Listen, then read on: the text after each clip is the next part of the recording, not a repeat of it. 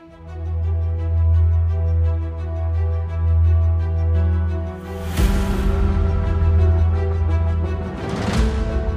and welcome to the 6th edition of Spotlight on Stories, a Clintonville Spotlight and Worthington Spotlight podcast. With Spotlight on Stories, our aim is to tell the stories of people in Clintonville, Worthington, and Central Ohio at large. We are recording in the heart of Clintonville at Combined Spaces. For our 6th episode, I'd like to welcome in Common Greens Executive Director, Marcie Todd. Marcie, thanks for joining me. Oh, thanhanks for having me. I'm excited to be here. Well, I'm very impressed by the work that you've done so far. Well, thank you. Yeah. Thank you. I'm sure this will add to it, and every one we do, I feel like we're building on something here, and hopefully we can keep it going. So I mentioned you are the Executive Director of Common Greens. Can you, I guess, start by telling me what Common Greens is? Yeah. So Common Greens is an organization that runs the Clintonville, Bexley, and Upper Arlington Farmers Markets.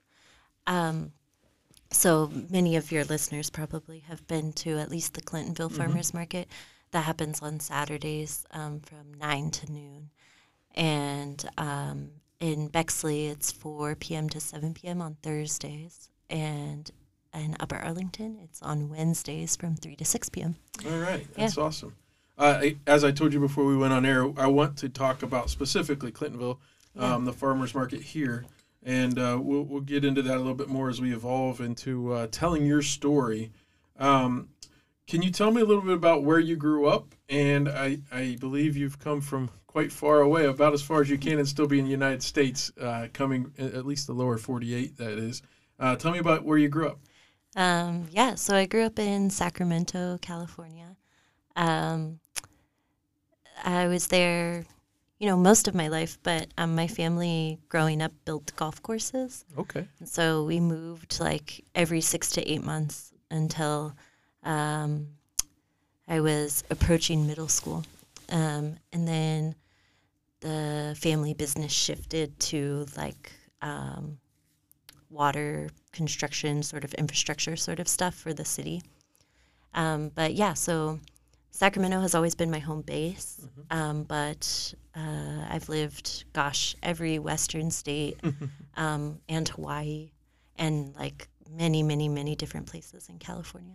Are there any golf courses that I might have heard of? Or the most famous one my family built is the Mauna Lani golf course in Hawaii. In Hawaii? That's awesome. It's always on the tours and stuff. I don't know, but they're not they don't own the golf courses. No, I get that. They do they design and build them, do all of the land movement and the irrigation and all of that. But that's really neat. And so obviously, as we kind of get into talking about your background, working with the earth has been part of your life since day one, right? That's an interesting tie in there. I didn't even, I tried to take some notes and who knew? I definitely didn't place those things together. But yes, now that you say it. Well, I've played golf nearly all my life, and so learning about the way even famous people like Jack Nicklaus or someone like that will help design a golf course and the earth that they move and even what they need to preserve and things like that. I know the course I play, for years they used the ponds on the course as the only source of water. Wow. So you think about, you're wasting all this money watering. Yeah. But only 1 year did that become a real problem. We had a serious drought, and every pond on the course was almost dry. So that becomes an issue at times. I mean, here in Ohio, too, it's so green. Coming from, so I always thought growing up, I'm I live in the most beautiful place. It's so green, But then now, having lived here, going back home, I'm wow, it's so dry. It's so, I live in a high desert, really, but I didn't know that. Well, I've never been to Sacramento, but when I've been, I went to San Diego once, and yes, that's the desert. Temperature's beautiful, but you drive along the coast down there, and all you see is brown. Yeah.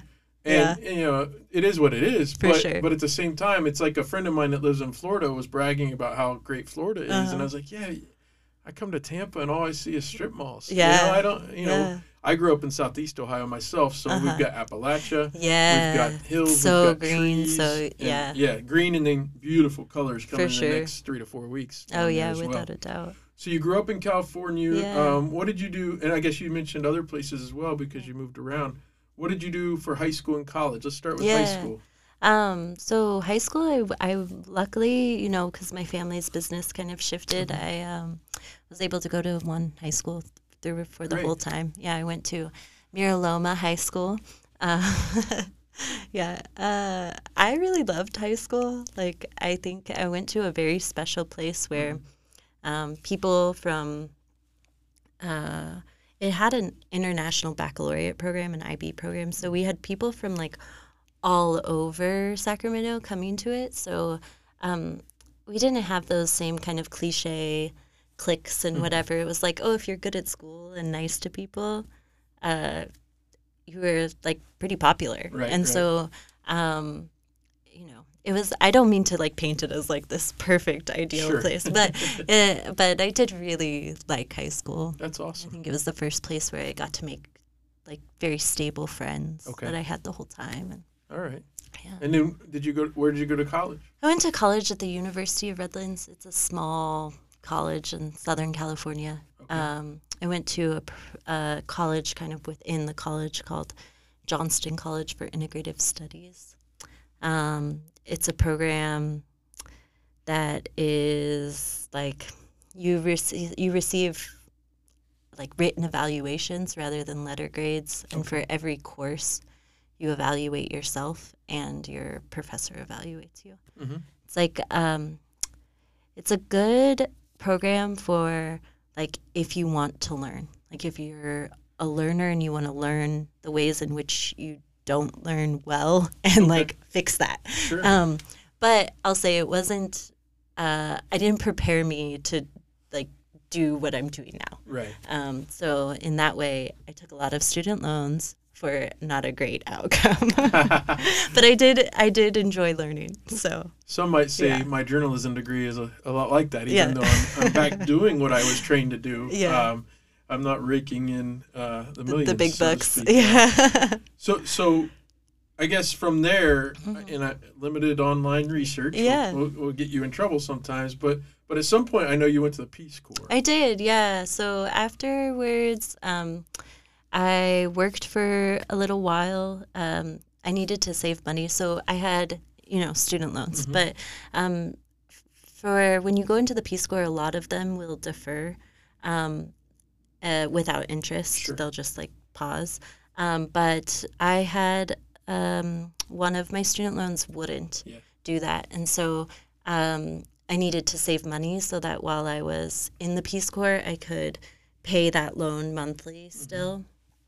So I worked for a while to save a chunk of money before heading out. But yeah, then I went to Senegal, West Africa, and I was there for like 2.5 years, and I loved it. I think it was, the Peace Corps can be hit or miss. It really depends, I think, on how you come into the Peace Corps and like what your goals are and what you think you're going to accomplish there. For me, I think that, I spoke the language like a toddler, and I think my biggest asset, or my two biggest assets were, one, I had the internet. So when someone came to me and was like, oh, I want to do this thing, I'm like, okay, let's figure out how to do it. And two, I'm white. And so, I could get meetings with like the mayor or the prefecture or whatever. And, a lot of the partners that I was working with who have done just like amazing things within the community with almost no resources, like couldn't get access to these people. But like, for some reason I could, even though I could only speak like a 2-year-old. Well, you're American. And yeah. Can you share any of the things you were mentioning, like things that people would come to you and want to do? Yeah, Can you share some of the things? Oh, man. There's some really cool projects. I think my favorite work partner, Mamadou Bari, he had been working within the community for a long time doing working with like women's groups or a small amount of women. I think it was like 5 or 6 when we started, or when I got in touch with him, to grow cowpeas and then sell some right then, but then hold some back for what's called the starving season in Senegal.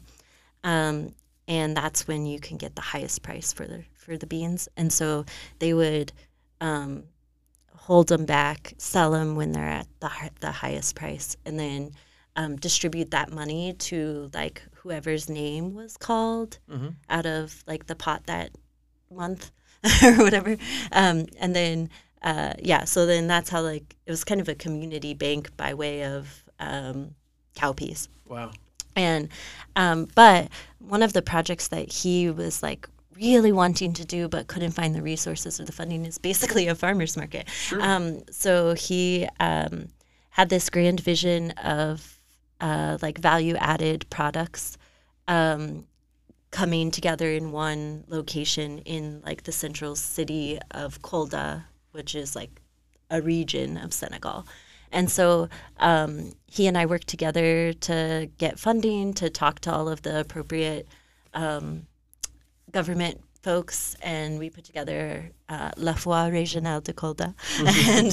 And so it was 4-day experience once a year where people from all over the region would come together with their really innovative or interesting products and be able to display those. We had like someone from the radio come and like talk to each of the people and broadcast that, so that people who couldn't make it to the fair could still hear about the products and about the people. It was a really cool experience. It was all Barry's, Mamadou Barry. It was all his idea. Yeah. And really, it was like all his heavy lifting. I was just kind of around for the assets that I bring, I guess. But you got to see it. I mean, that's really neat. I mean, even I've read a little bit of even historical fiction. Ken Follett wrote a few books of like even the Dark Ages and the Middle Ages, and even in England, the way people came together was this type of fair, this type of what we might call a farmer's market now here in Columbus. But that's a way to bring people together and even spread out commerce, right? For sure. Yeah. Yeah, and I think like particularly for some of the folks in Senegal, like there's some really innovative thinkers and movers and producers that their visions, their products, like never really make it out of their little area because, I mean, could be any different number of reasons, but mainly transportation is the big one. Like in Kolda, the region that we were in, it's the poorest region in Senegal, but it's like the most fruitful. You could throw seeds and everything will grow, It's like one of the only parts of the country that is not desert. Right. But, access at the time, there weren't any major roads that come into that region that were like well maintained. And so, now that has changed, luckily, and, with good reason, because Kolda could bring a lot to the center of the country. But yeah, I think the foire, the fair was like kind of the first time that a lot of these people were able to get their products to a space where people could help them bring their products more often into like the commerce of the region, because we had like a lot of nonprofit organizations that specifically like have money for this kind of thing, and they were all there, so it was kind of a networking space, which I think again is like what the farmers market is too. Exactly. But that is neat. Yeah. A friend of mine went to the Peace Corps in the late 2000s. Actually, probably mid 2000s. Yeah. He ended up in Ukraine. Oh wow! And at the time, he was in Kyiv. He must feel some kind of way. Now today, he's certainly. I've talked to him once or twice about it, but he actually brought baseball to Really? people there. Yeah. And he was a big Tigers fan. He's from Northeast Ohio. He wrote to Curtis Granderson, who was an all-star player for the Tigers and then the Yankees. And he sent equipment over there. Yes. And good. kids. He worked with kids a lot. Yeah. In what he was doing. And I remember this, some of the pictures of their smiling faces. They don't know where Detroit is, but they're wearing some Detroit Tigers catcher's equipment and things like that. So I saw in one of your bios, maybe you've been on the Common Green site, that you were a gardener at Golden Gate Park. Oh, yeah. Explain that a little bit or talk about that a little bit. Yeah, that was really fabulous. I came back from Senegal and I didn't really, I knew that I wanted to stay in food, but there wasn't a clear path that I could be paid enough to live in the Bay and stay in food. And I got a job with the city of San Francisco, with Golden Gate Park specifically. And my job was kind of interesting. We moved to a few different parts of the city, but where I ended up spending most of my time was at the all-organic golf course, which is... That's interesting. Yeah, I can't escape golfing. But yeah, the all-organic golf course, I did a lot of maintenance there. And then where I spent the bulk of my time after was at the nursery in Golden Gate Park. It's a really cool place. Most parks don't... they bring in plants from other nurseries. Okay. But at Golden Gate Park, they grow all of the plants for all of the parks in the city. And it's a really cool operation. I learned a lot there. And the people I worked with were just fabulous. I really, really enjoyed all of them. But unfortunately... I very well could have still been there, but unfortunately, toward the end of my time there, or I was planning to stay longer, but I got hit by a car. Oh no! And so that kind of, I just couldn't do that same level of work for a while. I had to relearn to walk, and so it was too hard on my body. At that point, there's so many days before you have to come back to work. Right. Otherwise, they can give your job Was away. it part of on the job when you got hurt? Or no, I was riding my bike to work or to the meeting spot where I would go to get my carpool ride, and I was hit by the car on my way. Okay. And and I think there's 180 days or something like that, but. It took me a while to kind of get back to walking and, getting energy. And then I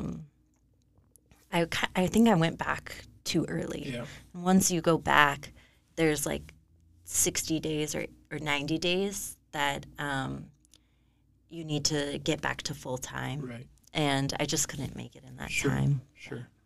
But yeah. Wow, I'm dealing with a workers' compensation situation with a broken ankle right now. It was about 2 years ago now, and I'm having some hardware issues. Yeah. And so it's funny. I mean, I was not hit by a car, but I remember I went back to work, and I was paid basically through the taxpayers with the job I had at the school, and I had missed 8 days of school because there was 2 days off that the kids had anyway. Yeah. And then, of course, weekends.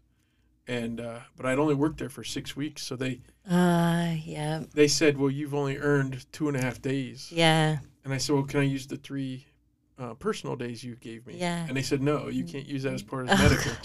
And so they docked my pay. Yeah. Even though I got hurt at work. At work, yeah. And so that was a fun back and forth with bureaucracy. God. It still goes on. Yeah, it's hard because it's it's not really. I mean, it's these rules are in place for probably good reason, but not having the flexibility within them really is a stunting for all of us, for our whole society, really. I mean, you're not trying to shirk your duties. No, not at all. Certainly physically you want to be able to do your job. I mean, in doing your job, that gives you a lot of dignity. Most people want to have that dignity, It's not, Sure. Yeah. Now, if you could go backwards with me a little bit, when you went to the Peace Corps, did you have gardening and agriculture and things experience. Like that? Not necessarily experience, but did you have that in mind of what you want to do? Because you've basically just told me that you went to San Francisco after the Peace Corps, and that's what you wanted to do. Yeah. When you entered into the Peace Corps, was that kind of your goal, was to be in that arena? No, not necessarily. I knew that I wanted to be with food when I entered the Peace Corps, and I had been doing a lot of volunteering hours with like the conservatory and with like some food growing and that kind of organization. But yeah, no, I wasn't totally sure. And I think going to the Peace Corps, I think when I came back from the Peace Corps, one of the things, this is like a really ridiculous thing that I took with me, but there were many others that were more important. But one of the things is that I really realized that I want to have control over the food that I eat, and that I want it to be good food that I want to eat. That's not saying anything about Senegal. Like, they have some really great food. I've had some of the best food of my life in Senegal. Okay. And, I've also had a lot of the same thing over and over every day, which is often like oily rice. And so that was not, so I think like when I came back home, I was like, oh my gosh, like I could get an apple and, or I could get like a fresh salad. And those things existed in Senegal for sure. But I think, I was living with a family and they cooked all of my meals. Like, I was just like such a toddler. And so they really took care of me. Sure. And I think there I saw like how important access to good food is. And in Senegal, if you don't grow it, or if you don't grow some of your diet, then you lack a lot in your diet. Because, food is expensive, as we know well here too. And so, I think that I really carried that with me coming into, back into society here. And you were talking about the Golden Gate Park and what you grow. I was out there in 2019, and I walked from Fisherman's Wharf to the bridge. To Golden Gate Park. Oh, to the Golden Gate. And so to see the wild grasses, the flowers, I can almost picture what you were doing there because of all the things I saw on the way there. That was a very interesting, you see how big the bridge looks, and you think, it's right there, we'll just walk over. Oh, yeah, no, it's fine. It was quite a walk, but we made it. Yeah, and, good. It was just beautiful. Yeah, it's a beautiful to see some of the different things along the shoreline. Okay, so after that, somehow you ended up here in Columbus. Yeah, well, I think, after getting hit by the car, that was just a few blocks from my house, and I think it was just time for something else. And, also while I was in the Bay Area, I met my partner, and we were thinking like, oh, we might want to have kids one day, and which we do. We have two. But yeah, I think doing that in the Bay with 5 roommates, and it just felt like a heavy lift. And so we were looking for something else. And at the same time, my partner's parents were looking to retire. And they're both originally from Ohio. And so we kind of congregated here. Yeah. Okay. Yeah. So, and it's been good. Yeah, you're here in Columbus, not just a flyover city. No, It's a up-and-coming city, certainly. What is, let me see, I have it. What is Freshtown Farm? Oh, yeah. So that's my other job. I would say that's my first job. Okay. So after moving here, I realized that, part of moving to a space where it doesn't cost as much money to live means that I could really take some risk. And so I started Freshtown Farm in 2017. And we sold at the Clintonville Farmers Market for a few years. And then when COVID happened, I think at the time, it was unclear whether the farmers markets would be able to continue. Because at that time, too, everybody thought that we needed to, like, Clorox all of our food before we ate Right. it, And so the farmers markets were struggling to figure out what the rules were and whether we could continue to have them. And so for us, we were a little worried that we wouldn't be able to sell. So we were like, okay, what do we do? So we switched our model to a CSA model, community supported agriculture model, which is like a subscription service for your vegetables. Yeah. And a lot of our Clintonville shoppers came with us in that, and we were able to fill the rest of the CSA, and we have been doing that for the last few years. And it has been really great. The community of people who join a CSA are very interesting. They're like people adventurous in food, and or people that want to try, like, they want to get like something new and see if they want to incorporate that into their world, or people that are trying to change their health habits or whatever. It's a really, really cool community of people. This year, though, with taking on the Common Greens job, and also my business partner graduated nursing school, and so she went off and is doing that, which I miss her so much. but my new business partner and I were a little worried that we would be able to supply what we have been for the CSA, and I didn't want to let down our customers, and so we paused the CSA this year, and we have other outlets now for our food. But yeah, we might bring it back next year. What types of food are we talking about? Oh my gosh, we grow like 100 different varieties. We grow everything from broccoli to tomatoes to things that are weird, like Malabar spinach and gherkin cucumbers.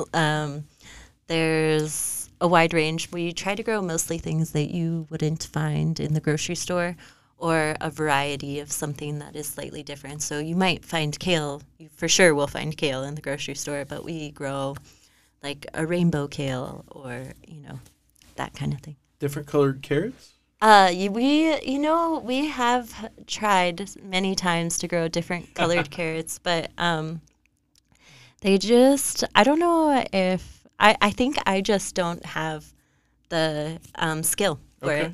Okay. They don't come out great. They come out all weird.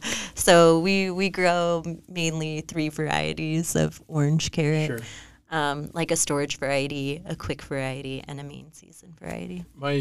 One of my college friends is a chef in Manhattan, and I went to visit him once, and we got purple and yellow and orange carrots, and I was like, oh my goodness, and that took me down a rabbit hole of research. Oh, I bet. Yeah. Why are these carrots? And basically the answer was, well, Americans like orange carrots, and I don't know if it's Bugs Bunny or what it is, but yeah. Where do you grow all of this? We have a few lots in the city. We rent a third of an acre from the land bank, and that lot is by my house on the south side, just south of Thurman and east of Parsons on Ann Street. Wow, okay. Really not far from South High School. We often hear the South High marching band practicing, or the football players going, so that's fun. And we rent, well, I should say we rent for free. We don't rent, but someone gives us some land up off of Cook and Mays, Okay. just south of Saraga. Sure.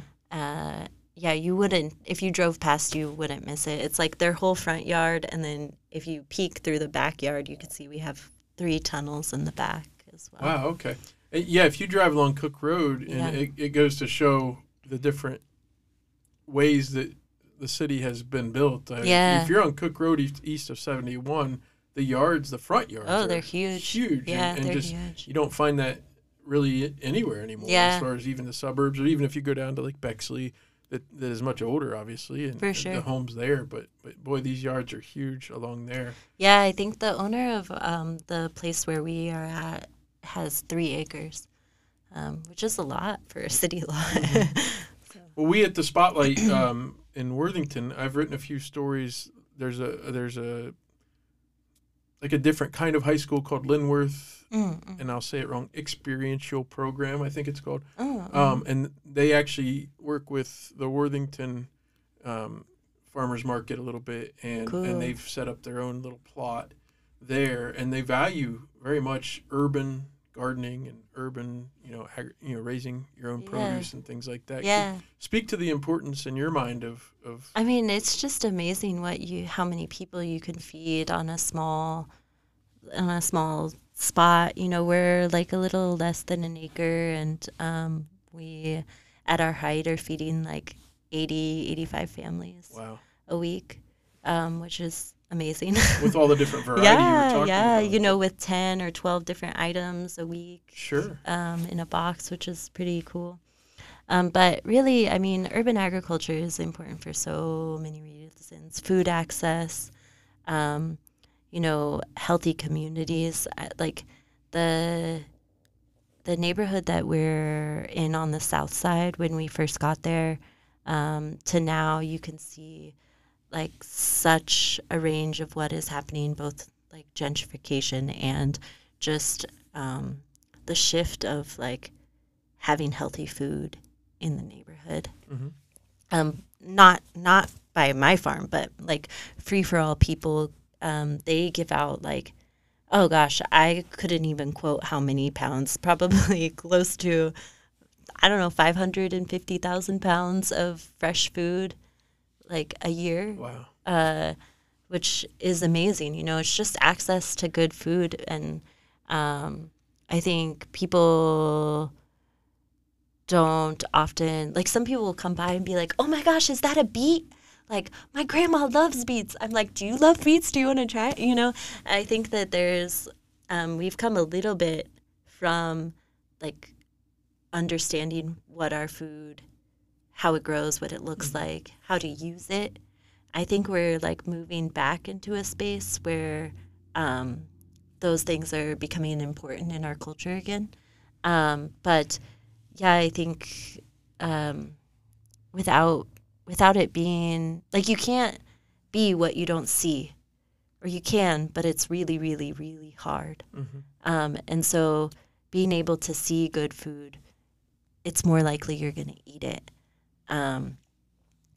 Being able to meet a farmer, it's more likely you're going to be a farmer. And so I think that's like probably the biggest importance of having. So if I see the McDonald's sign or the 7-Eleven sign, yeah, I might be going in there instead of. Yeah, maybe, I mean, it's easy. Yeah. It's easy, right? It's like, yeah. No doubt about that.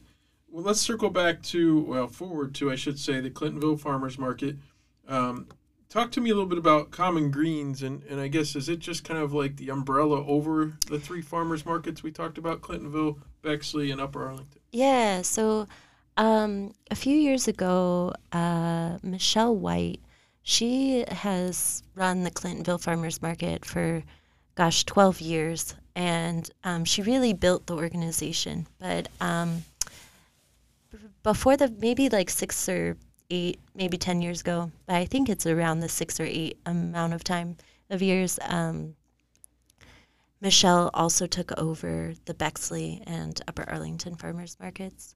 And she, along with a few other folks in the community, really saw this need to be able to grow this network, and provide space for local foods and producers, small businesses to exist in.